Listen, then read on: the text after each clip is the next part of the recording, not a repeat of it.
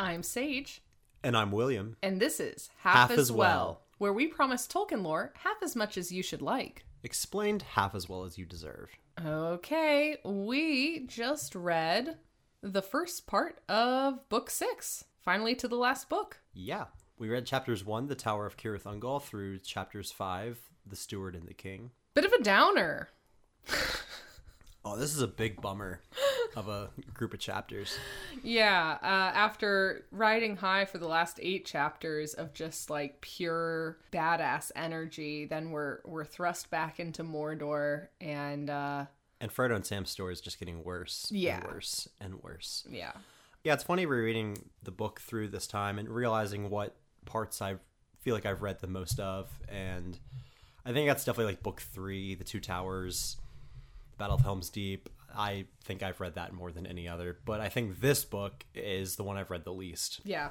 Specifically these 2 chapters that kick us off, I feel like I only read them when I'm rereading through the whole book. I never go back to these chapters to try to relive this experience of marching to Mount Doom. Yeah, I will say that, you know, the Tower of Cirith Ungol, at least we get a little bit of action, but from there on out, it's just like a bummer parade, man. Yeah.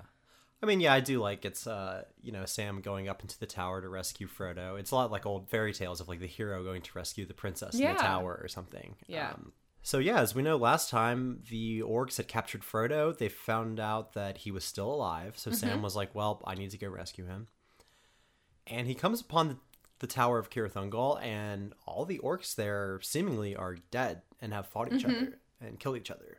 Yeah, and later when he listens in on the conversations between Shagrat and Gorbag.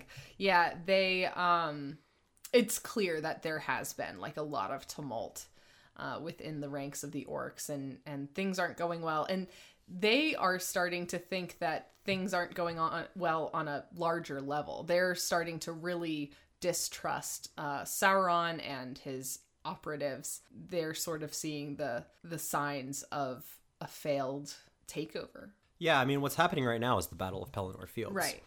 And what's soon about to happen is, the winds turn against Sauron, bringing Aragorn's fleet up, and also the Witch King is killed by Éowyn. Yeah.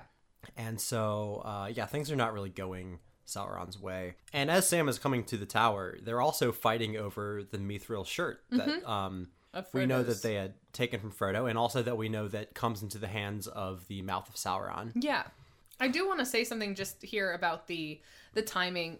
We've talked a lot about this kind of jump back, to show the same time period from a different perspective. And I actually really like this in the book. As opposed to in the movies when all of this is sort of presented just in a different order. Well, I like that we get to spend time with the characters and we don't know what's happening with the other characters. Yeah, and by the time we reach this narrative, we already know that Gandalf is gonna see the mithril shirt and not, take the bait, sort of. So it's exciting to kind of know how things came about after the fact. But also, when that happened, we don't know the fate of Frodo and Sam. Right, exactly. So we're getting to see, from that point going forward with the story, the information that the previous characters weren't privy to. Right. So yeah, all that's pretty interesting. And Sam comes into the tower with the ring, and we see the ring kind of playing a little bit with him here, tempting him to claim it. And we see what it tempts Sam with, which is overthrowing Mordor, turning it to a great garden. Yeah, Sam's great. I think, he's just so perfect. I love that even presented with that, like his dream garden, like the world of a garden, he was just like, no, like, I don't need that much of a garden. I just need, like, the size of a garden for myself. Yeah, and that's it. Not slaves or... Right. He's just very... I think it is funny that, like, he feels the weight of the ring. He notes that it is, like, a strong power, but he just seems so wholly unaffected compared to the other characters who come in touch with it. Who else is the most unaffected by the ring is Tom Bombadil. And his whole thing is that he doesn't desire power, so that's why he's unaffected by it. I think we have a similar thing with Sam. Has probably the most Tom Bombadil-ness to him in that sense. Yeah. So the ring doesn't affect him as much. And he's able to resist that temptation long enough to get the ring back to Frodo. Right. Which is a really nice reunion. It's very sweet, but it's so clear that Frodo, although he's alive, like, he is just degrading as they are. I mean, he's been, like, tortured all this time. Yeah. And, and, well, at this point in the story, it reminds me the most of the tale of Beren and Luthien. That was a tale of two people who had to hopelessly march into the land of the Dark Lord against all odds. And, well, their quest was to reclaim a piece of holy jewelry. Right. Frodo and Sam's goal is to destroy a piece of evil jewelry, but there's still that marching into the heart of the Dark Lord's realm. Right. And, there's even a cool little moment that's straight from that tale where Sam kind of gives up and he starts singing the song, and then he hears the song far off taken up by Frodo, which is the Luthien comes to Beren when he's held captive by Sauron. The same thing happens. And then also they disguise themselves as orcs to march into the land, which is something else that happens in that tale. Very cool. Yeah. I thought it was funny that they disguised themselves as orcs and then, like, immediately got yelled at as orcs, as if they're orcs. Through this whole time, Frodo's doing worse and worse, and Sam is noticing this. He decides several times to offer his, hey, I can carry the ring. Like, do you want me to? And this is really where we see how fallen Frodo has become, and how much in the thrall of the ring he is at this point. He really becomes creature-like in those moments, very Gollum-y. Yeah, well, it's a big throwback to those chapters in Rivendell with Bilbo, and this sort of veil passing between them. I think he even calls Sam a thief, and he sees Sam as, like, an orc trying to take the ring from him. Right. And it's this fleeting moment that passes that, again, just reminds me of that moment where Bilbo becomes very creature-like. Or even Boromir when he tries to take the ring and he becomes... It's this a very fleeting moment the ring takes over, and then he's, like, immediately like, oh my god, I'm so sorry. Right. Yeah. That moment stood out to me, too, because it hasn't been since the first volume of this story that we, like, heard a lot about what wearing the ring feels like, or kind of how it changes your perception. We got to see the effect of the ring on Frodo's mind in that moment, where he's, like, literally seeing Sam as something that he's not. Yeah, and I think the movies go out of the way to kind of portray this a lot earlier in the story. Pretty much as soon as Frodo and Sam break away from the Fellowship, we really start to see it weigh on him. In a way that we don't really see in the books as much until when they're in Mordor. Right. That's when it's, like, really has become... Yeah, he's very weak. He, like, there are several times where he just kind of wants to give up and stop. Yeah. And I'd say actually at the beginning of this, I mean, starting with his torture, this is when Frodo has lost hope. Yeah. He doesn't retain his hope in the quest until the end. Right. Whereas Sam does. And that really kind of drives home, I think, what Sam's role in all of this was, in a larger sense, was... Frodo was at some point going to completely abandon hope, and he was going to need someone to keep him going. Yeah.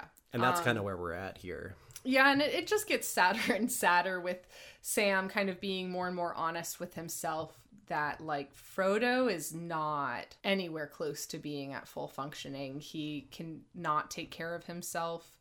Like, he can barely keep going without Sam. I mean, he literally stops walking and Sam carries him.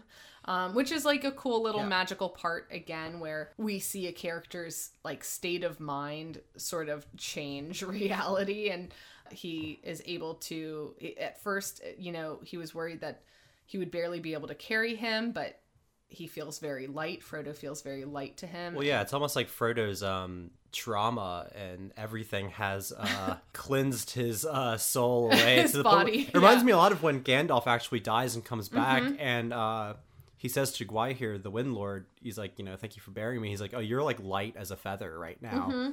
You've, like, passed through the fire. Yeah, like some amount of shedding of the corporeal form. Yeah, and also, I mean, the strength of Sam, too. This gets back to that thing we see in Tolkien where people, when they reach sort of the end of all... Choice,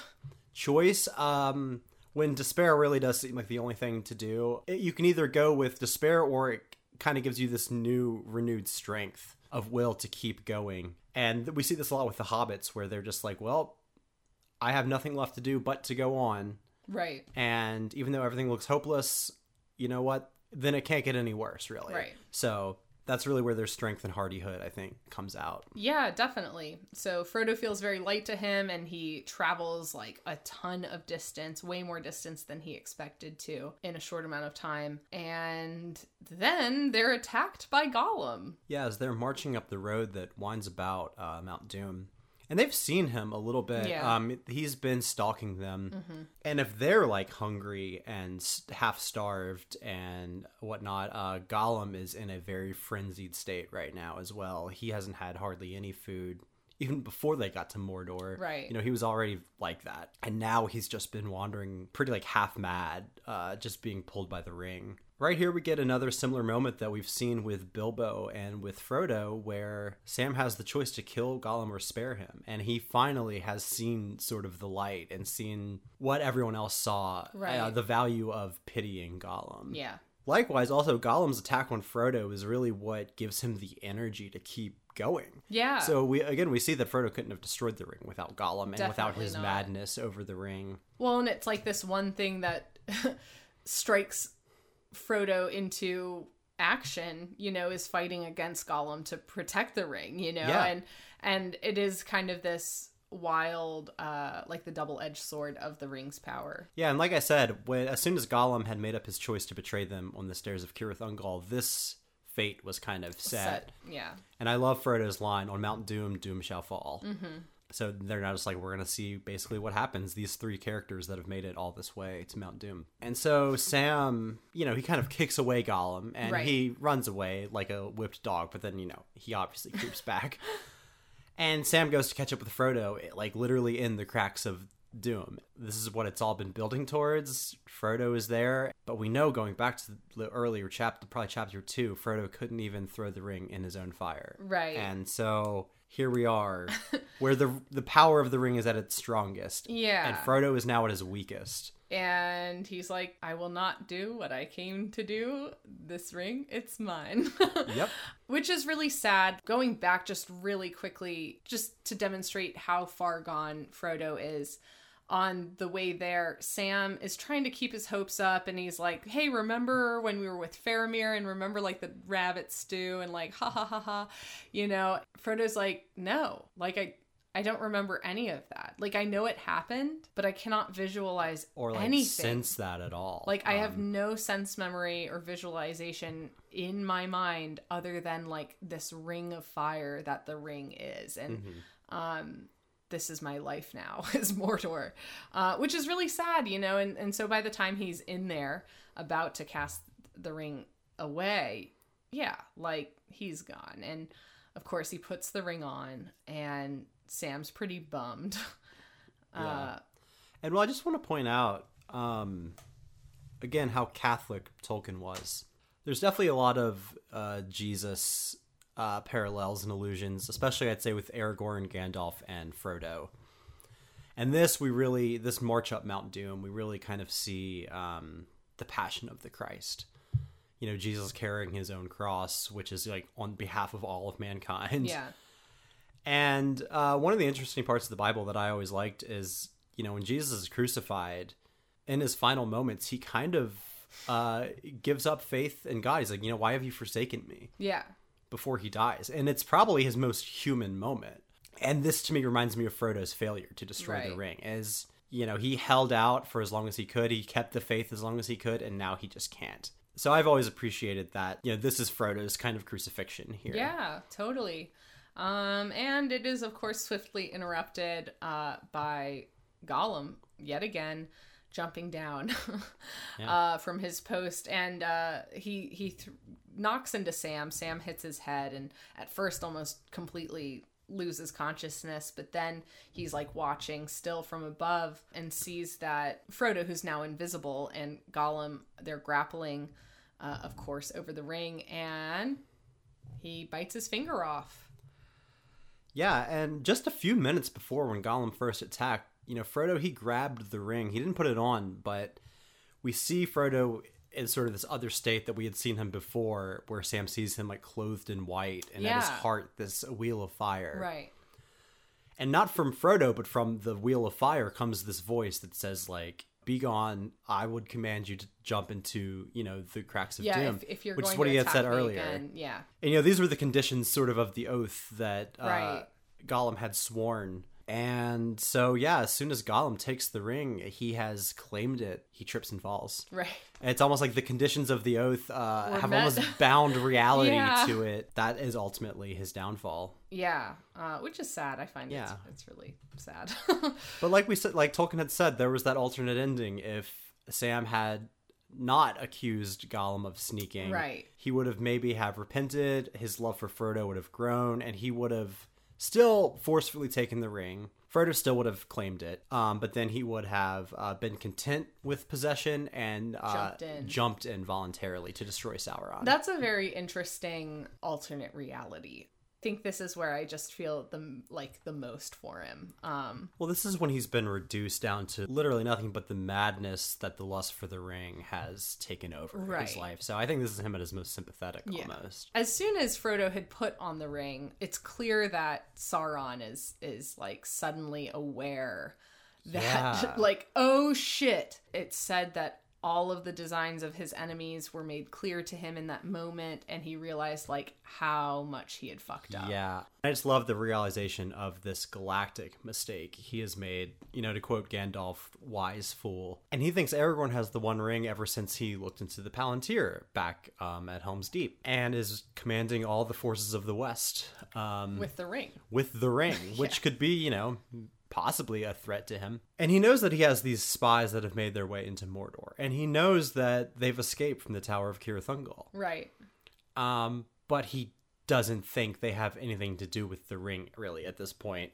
Which is pretty, like, dumb. When you think about it, it's like, these aren't just spies. They have, like, mithril. They have a mithril shirt, They have a old elven blade. Like, these aren't just any... And well, let me rephrase that. I think he knows that they are part... I mean, he knows they're related to Gandalf. Yeah, I think he knows he's part of what the Mouth of Sauron calls this conspiracy. Right.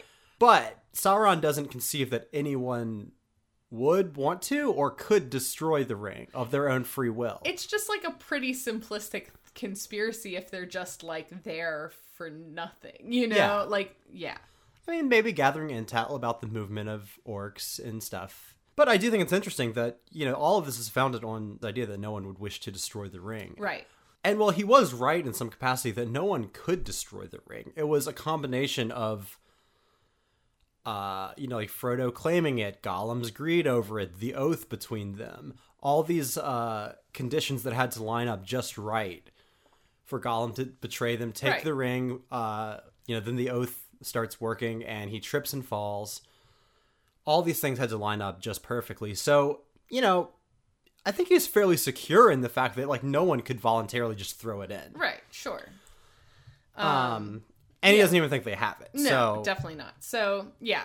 But he's wrong, and he realizes it as soon as Frodo puts on the ring, because whenever someone wears the ring, that's when he can suddenly kind of find it. Or at least in the heart of his realm. And in that moment of realization, he freaks out. Like, there's this power surge as soon as Gollum falls into the fires. Yeah. Well, and like you said, as soon as Frodo puts the ring on, he's aware of it. He sends the Nazgul there. And Tolkien had written even in his letters that if the Nazgul had even, like, made it there before the ring was destroyed, they would have held Frodo there until Sauron could have came himself. That's what it would have been the very next thing. He would have left the tower and come straight to Mount Doom. Right. To confront Frodo. But as we know, there are other forces at work in this world. Yeah. So the ring is destroyed and Sam sees out the doorway into Mount Doom. Barad-dûr just finally falls and collapses. Yeah. As we know, the foundations of Barad-dûr were made with the power of the One Ring. Even after Sauron was destroyed and they tore down as much of the tower as they could never destroy the foundations of the tower. It's this big symbol for the evil of Sauron cannot really be removed until the ring is removed. And so, yeah, the entire tower collapses and all of Sauron's armies are now bereft of a single will driving them. Yeah. Yeah, it's a pretty immediate effect. But even though Frodo's like, awesome, great, that's a relief. Like, it happened. He's still pretty convinced that, like, he's just gonna die in this, like, massive explosion. Well, yeah, Mount Doom is exploding all around them now, and they're like, well, I love that Frodo has now come back. Right. He's, Sam sees, it's his dear old master of the Shire again. Right. The shadow has passed, and it's just a really great moment, even though it feels like they're about to die. At least Frodo will die himself. Yeah. And not this, like, corrupted, despair-filled version of himself that he has been for the past few chapters. Yeah. But Sam's basically like, we've come way too fucking far, dude, to, like, just not even... He's like, okay, Master Frodo, but, like, do you mind if I lead you literally, like, out of the volcano a little bit? Like, yeah, I like how even here, Sam refuses to give up hope. Yeah, he's just like, like, we fucking did it. Like, we did it all. And, let's get the fuck out of here, man. We're not gonna just, like, sit here and be content in our mission being done. And I mean, I think even Sam knows, like, we might die. But, like, at the very least, he's trying to, like, put off thinking about it. He's like, I want to feel like I'm doing something to prevent it. Yeah, I would say, Sam's a lot more of a relatable character in this really in the whole book entirely. It's almost wild to me that Frodo starts off at the very beginning of the Fellowship. We hear a lot more from Frodo directly. Like, we know his mind a lot more. Oh, yeah. And we really lose him as a main character. Well, like I said, the choices of Master Samwise, this is a pivotal moment where the story becomes Sam's story to tell. Frodo is still just as integral as he ever has been. He's the ring bearer. But he's not really the one telling the story anymore. He's basically lost all reflection, and he's just a carrier, a vessel for the ring, and he's trying his best to stave off its torturous power. Sam's refusal to give in, even here at the very end, that is going to end up saving them. Absolutely. They are fortunate enough to get out of there. And this cuts then right back to the battle at the Black Gates. Right. That had left us with Pippin hearing a voice saying the Eagles are coming. And he's like, well, that was Bilbo's story. And then it kind of seems to end with Pippin dying after he kills the Troll Chief. But then it cuts back, and the battle's still happening there, and the Eagles come, and we actually find out that was happening, and it was Gandalf saying it. Right. It's clear that both in response to the Eagles and the fall of Sauron, the orcs are completely, like, without that leadership. Some of them kill themselves, some of them go mad. They all kind of, like, leave the front. Yeah, there's this great moment where the fall of Sauron is perceptible to everybody. And then they see, and this is really the first time we ever see in the entire story, Sauron himself. Mm-hmm. This great shadow rises up over the land. This giant shadow that is crowned with lightning reaches out a threatening hand. But then the wind comes and just blows it away. Blows them away. And again, almost like the realm of Sauron is ended. Yeah. And I think it's very fitting that wind is so important here, whether it's the wind that brings Aragorn up from the south or the wind that brings the Eagles down and the wind that blows him away. Manwë, the king of the Valar, is all about wind. So he's definitely at play here a lot in, like, the last stage of things. Yeah, waited till the last moment, though. It's pretty awesome. As soon as Gandalf sees that, he's like, I know what that fucking means. Like, Mount Doom is about to blow the fuck up. We gotta go get our buddies. Yeah, because now they know that they did it. They accomplished it against all odds. I mean, they all thought we're probably just marching to our death. Right. But that's the only thing we can do. And everyone at this stage is, like, just facing absolute despair and the end of the world and thinking this is all I can do. We do get one mention of, the men who were fighting for Sauron. They continue to fight, but are eventually, like, captured. But it's interesting to me that, like, the men are separate, even in, like, what they were fighting for, how they were fighting, how they were being led by Sauron than the orcs. Yeah. Then Gandalf gets the Eagles. So the three of them with Gandalf are flying to Mount Doom. And because Sam, refused to give up hope, they were able to spot him on the outside of the mountain and save them. And one thing I think has always been very interesting is that Gandalf brings 3 eagles. Assuming, like, the 3 halflings. Right. Frodo, Sam, and Smeagol. Yeah. Gandalf was still holding out hope until the end that Smeagol might have survived. And I think that's just great, especially with Frodo saying at the very end, like, let us forgive him. Right. He played his part. This was what Gandalf foresaw. And the pity of Bilbo and Frodo and Sam allowed Gollum to live to play his part out through the very end. Right.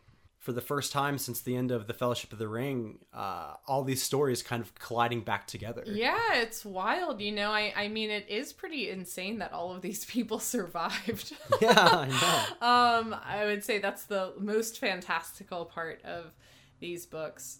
But yeah, everyone's really happy to see each other. It's, of course, like a great little homecoming, Yeah, and I'd have to imagine, like, Sam, when he wakes up and he sees Gandalf and he thought he was going to die. Yeah, I mean, and now he's like, am I like in heaven? Like, yeah, exactly. He's not even sure what happened at first. Because the last time they saw Gandalf was on the bridge in Moria. Yeah. And oh yeah, true. Oh my gosh, I didn't even think about that. So he's just like, I must be dead then if you're Gandalf. Yeah, a good time was had by all. They all kind of pieced together their stories and enjoy their rejoined fellowship again, and they all sort of have their plans for what they're gonna do afterward. Legolas wants to go to see the sea, and they just all have aspirations other than war and missions right now, which is cute. Yeah, and I love the reunion with Aragorn and all the people praising them. You know, he leads them up into the throne, and Aragorn, himself bows to them. Right. And says, praise them with great praise. It's a great moment where I think, like, the humility of his characters really shines through.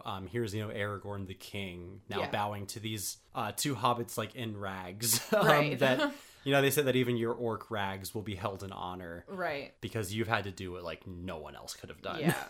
But then the narrative does yet another jump back to just before Sauron is destroyed. We cut back to the people of Gondor, specifically Faramir and Éowyn, still waiting in the Houses of Healing. Yeah. I loved this section. Of course I did. Yeah, Éowyn awakes, and she's immediately like, fuck this. I'm sitting here healing, but I don't need to heal anymore. I need to get back out there and fight. I need to go die. I need to go die. Yeah, it is very clear at this point, kind of what Mary initially saw in the eyes of that unknown soldier. Just this like willingness to die. And I think earlier it was like, yeah, she's like a good warrior. Now it's very clear like she has a death wish and does not see any end for herself in this world other than dying on the battlefield. Yeah, and dying on the battlefield next to Aragorn. I mean, like they try to comfort her saying like, hey, if they fail, we're all going to have to fight to the death. And she's like, that's really like not my point. That's not. She's like, well, I want to die next to him.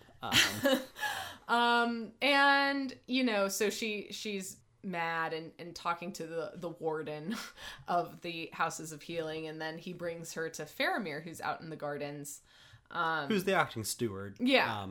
And he's basically like, well, I'm under the same warden's watch right now. Like I can't release you because I'm a prisoner too. And as we know, Faramir is a man that values wisdom, so he's like, I'm going to like trust to the wisdom of my healers. Yeah, exactly. Even though I'm the lord of the city, like I am still subject to and others.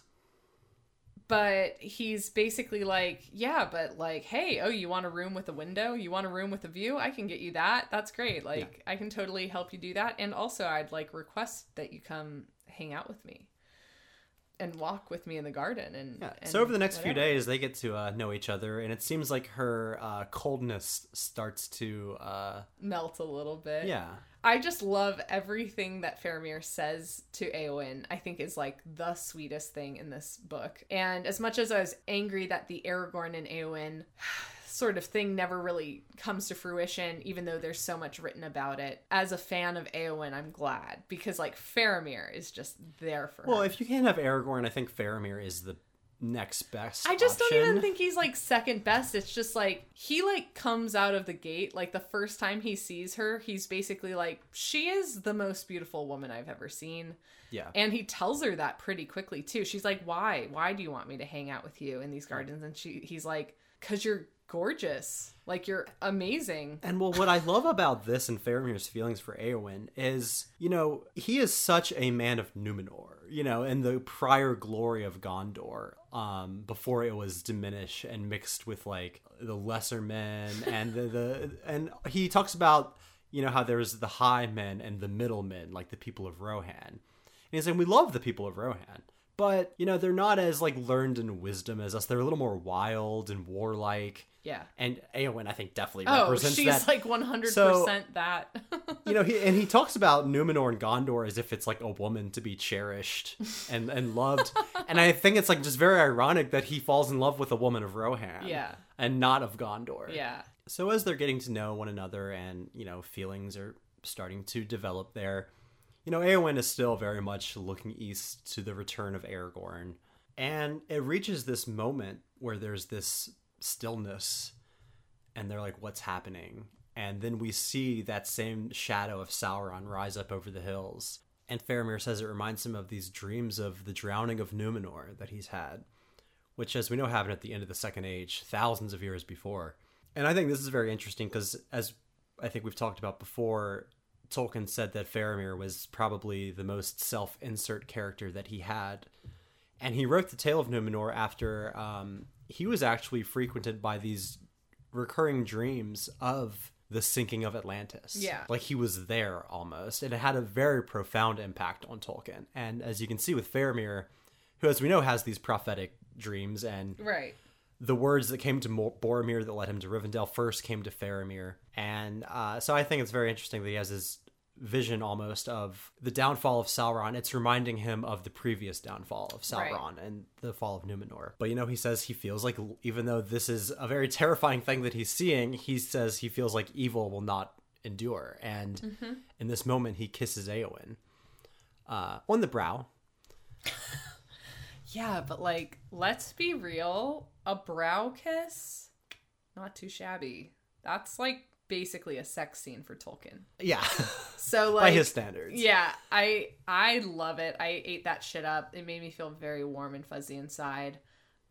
This is totally my shit. This kind of like happenstance acquaintances who have to like know each other more and more because of the circumstances, and I dig it. I dig it. Well, here's a trope that I'm realizing that I think I really like is two lovers facing down the apocalypse together. Relatable. Yeah, somewhat relatable. And so I love that there's this moment where they do feel like they are on the brink of, because I mean, if Aragorn and them fail, which is likely, that is the absolute end, and then they're just waiting on the storm to come back to Gondor. Right, exactly. And to fight and die there. But then, like I said, they see the shadow of Sauron, but they know that something has happened, and the evil has been overthrown, and it's this moment, again, that goes from pure despair to pure joy in like an instant. Right, yeah, absolutely. But after all of that is said and done, and sort of Éowyn makes the change from like wanting to go die in battle to being okay to sit there and face down whatever may come alongside Faramir, which is like a big step for her. Oh yeah, absolutely. Then she gets a summons from her brother, kind of like, hey, like, come and party with us. Like, the king is here and it's gonna be great. Which was the previous chapter where we saw all that merrymaking. And she's solemn and doesn't go and is pretty bummed out. And I love the scene between her and Faramir. It's so good. Well, you've just been so starved of romance that any I'll take crumbs anything. you can get. Yeah, these are just the crumbs. But these are like high quality crumbs. I think this is actually why I'm, I think something we've talked about is that, I know I've definitely said it, I'm a little sad that Tolkien didn't write more human interaction in his stories. They're so mythic sometimes. Yeah. And it's not that he's bad at writing myths. It's just like what I prefer is the human interaction side of a story. And he's so good at just writing dialogue. That's what I mean is like, he's particularly good at it that I kind of am frustrated that his pedantic kind of obsession with this being a history of a land and not a story. Yeah. It's a big loss for me. Like, and for trashy romance fans out there everywhere, because like he writes it good. Like he writes this romance really naturalistically. It is like this perfect, it's really quick, but it's still like a slow burn, kind of like they ease into it. It's not this like love at first sight situation that she has with Aragorn. Yeah. I mean, it's quick, but it's not. It's like because of circumstance and like relationship. Yeah, and you understand like, why it develops. It's not that she sees like the holy regality of Aragorn and is like immediately upset that he's not in love with her. You know, it's very cool. I think he writes this really well as like someone going from their first like infatuation into an actual love. Faramir is basically like, Éowyn, why are you so upset? Like, do you not love me? Like, I love you. I love you. He says I love you to her. She's like, don't you know why I'm upset? Like, isn't it obvious? And he's like, well, I have two ways of thinking about that. And she's like, I don't want to play word games. Very on brand for Éowyn. Yeah. She's like, just tell me what you're thinking. And he's just like, well, I think you're bummed that Aragorn didn't summon you. And it was just your brother who summoned you. And the other thing is like, I think you don't want to leave because I wouldn't be going with you. I don't think you want to leave my side. Like, don't you love me? Because like, I love you a lot. Yeah. And, I love it. And it's clear that like, she needed to hear those words. In that instant, she sort of changes. And she says, like, I'll think no more of slaying. I'm going to be a healer. And, like... Yeah, which is huge for her to just do this 180. I'm not a shield maiden anymore. And it's pretty cool, like, that transition for her. Well, and I love, they talk about, like, the melting of her coldness, like spring on a flower afflicted by frost. I think that's a great metaphor for Éowyn. And I love here near the end of this development that we've seen between them.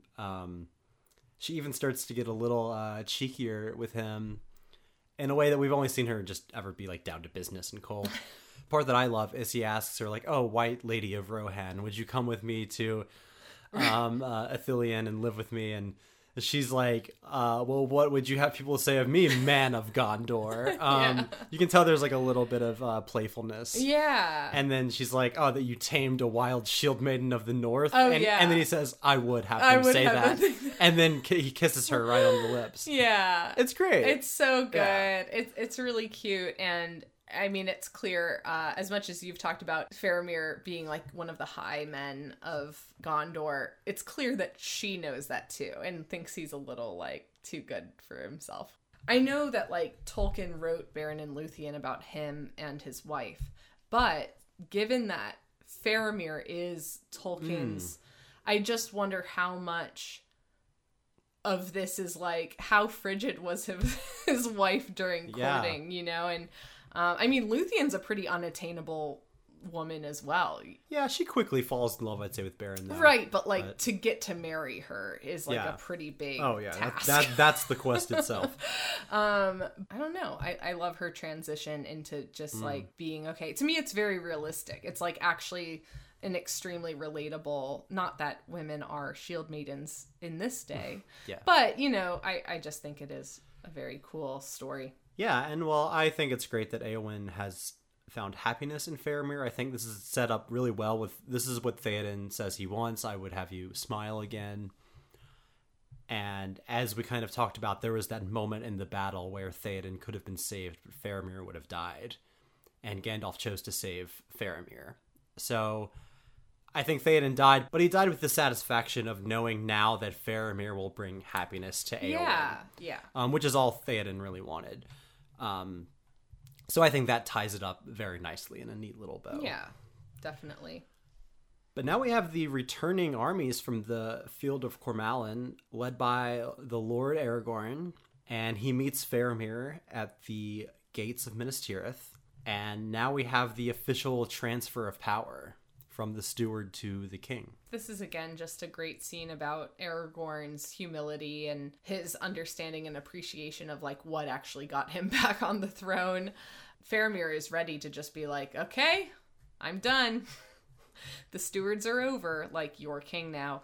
And he's like, no, like, I'll always Yeah, need we'll the always need your stewards. office as close counselors and in case something happens to the king. Yeah, and so that's really meaningful. And then when he's going to be crowned by Faramir, he insists that instead of Faramir just placing it on him, that he gives the crown to Frodo, who will then give it to Gandalf for Gandalf to crown him. Yeah, he's definitely paying respects to the people that got him there. Yeah, I always look at the true movers and shakers of the story. We can talk about how Sam is the real hero and the protagonist all we want, but for me it gets down to Aragorn, Gandalf, and Frodo. They're these three Christ-like figures. A trinity, if you will. They are, a trinity. They've all kind of passed through their own kind of crucifixion and path through the land of the dead, if you will. Frodo's journey through Mordor, Aragorn's journey through the paths of the dead, Gandalf's journey through death itself. Yeah. And we get kind of back to this idea of prophet, priest, and king. Gandalf being the prophet, Frodo being, the priest, and Aragorn as king, which is a very Catholic idea. Yeah, I actually think it's really interesting that of the entirety of, like, the Christian mythos, there's this very special attention paid to the concept of rebirth. We're living in a hugely Protestant area where the sacrifice itself is like the big focus, the crucifixion. Mm-hmm. But there's so much rebirth that is at the center of this story. Yeah. This idea that, like, never lose hope and, like, all things will transform eventually. And there's this big cycle that we're all a part of. I'm sure there's been loads of essays and books written about, like, the religious structures of this work. Yeah, definitely. So Aragorn is crowned King Elisar, which means Elf Stone. As we know, this is the stone that Galadriel had given him. And he's wearing it on his neck. Yeah, and he presumably used it to heal people during that Houses of Healing chapter. It says that he entered the city with only, like, the stone. Even though he's been crowned king and they're all like, we're ready to kind of get going home, they're just like, keep waiting. There's something else coming here. And so this chapter ends with the coming of this elven host out of the north. Yeah. We got, Glorfindel and Galadriel and Celeborn and Elrond. And we also have his daughter, Arwen. Hey, finally, bitch, show us up. And then, like, in one sentence, it's like, and they were wed. What a bummer. Just like, okay, I am so glad that Éowyn is with Faramir. What a worthwhile romance. I think it is a shame that Arwen is, like, just here and married. And that's it. Done. Yeah, I wish the tale of Aragorn and Arwen was a little more integrated into the story. Yeah. Well, because something I feel strongly about is, like, I don't think the narrative is so consistently one way or another that, like, I wouldn't be able to just absorb information about Aragorn's past with Arwen. Yeah. I think it would be pretty easy for me to wrap my head around that. We've switched perspective plenty, and even, like, between the same characters being in the same scenes together. Yeah, well, Tolkien does do this thing where it's usually the least knowledgeable character at any given moment is our POV character. So we see a lot of the hobbits, and sometimes we see Legolas and Gimli being kind of our POV character, but it's almost never Aragorn. He is almost this, like, unattainable mythic character that everyone else is just kind of chronicling the return of the king. She's just mentioned enough that wouldn't he say at some point, like, yeah, man, do I miss her? Or when they're visiting Galadriel, wouldn't he be like, oh, the stories I could tell you about me and my girl? There's hints at it. But they're just hints. Like, yeah, I think that it's like these speaking in riddles. Like, to Galadriel, he says, like, I don't know what other gift I could give you other than the one you now bear, which is like my granddaughter's love. Right, but it's sort of like, okay, like, oh, you mean I've got to read your appendices to, like, feel that? Yeah, and exactly. I think that is so obnoxious, and I will die on the hill that it is one of the most obnoxious, like, failings of this work. I don't know. I really like the stitched together nature of this book. I think that adds that recorded history accuracy to it that I think is interesting. But I can understand, sometimes I often wonder again, if The Lord of the Rings was written more like The Hobbit, and it was just more like, here's the quest, and not like trying to be a history. Right. Well, some parts of it are so, like, rich with that type of detail. And not as, like, meta-textual. Like, they're writing about how they're about to write these chapters. And then it's like, you know, as you're reading the chapter. No, like, it doesn't start off that way. And then there are even some moments throughout that are just so, like, you're there. You're, like, walking the streets of Gondor. To me, it's not even realistic to being a history. It's realistic to being a fairy tale. That's how fairy tales are. And they all lived happily ever after. You don't get to, like, see the romance. Like, you just hear that, like, the princess marries the prince, and that's it. Right, yeah. So, yeah, we're definitely good job. You did the thing. You wrote a fairy tale. And speaking of getting to that fairy tale ending, you know, that kind of brings us to the end here, but we still have 4 more chapters to go, and it is all just like, now we've done the evil hard quest. Here's, like, the ending we all get to enjoy. Yeah. And it's not over yet. There's still much to be a whole quarter of a volume left. If you haven't already, subscribe to our podcast wherever you listen to your podcasts. Or you can check out our website at halfaswellpodcast.com. And follow us on Twitter at halfaswellpod. Next week, we will be finishing up this whole entire book series. After that, we're going to be taking a week to kind of, like, talk about this, get a little more playful, just to, you know, throw big opinions around about the whole series. We're going to take a little bit of break before we dive all into the Silmarillion, which is going to be quite the endeavor. And then we are just kind of on a beeline towards understanding a little bit more about the ages before the Third Age, so that as we near the time for this Rings of Power show to come out, we're getting a little bit more of a textual basis for what we might see in that show. It's been really great so far. Yeah, I can't believe how quickly we're flying through all these books. And I mean, it's what our reading schedule said, but, like, yeah, I can't believe we've stuck with it for so long. This is pretty amazing for us. I mean, like, high five to us, I guess. But, we'll see if we can keep it up with the Silmarillion, which is going to be a lot denser. Yeah, I'm a little worried about our episode length. We were already pushing it with this section of The Lord of the Rings, and maybe we can be a little more snappy with our analysis. Yeah, I think maybe the more removed nature of the story will maybe let us do that. We'll see. Here's to hoping. Yep. I'm Sage. And I'm William. And this is Half as Well.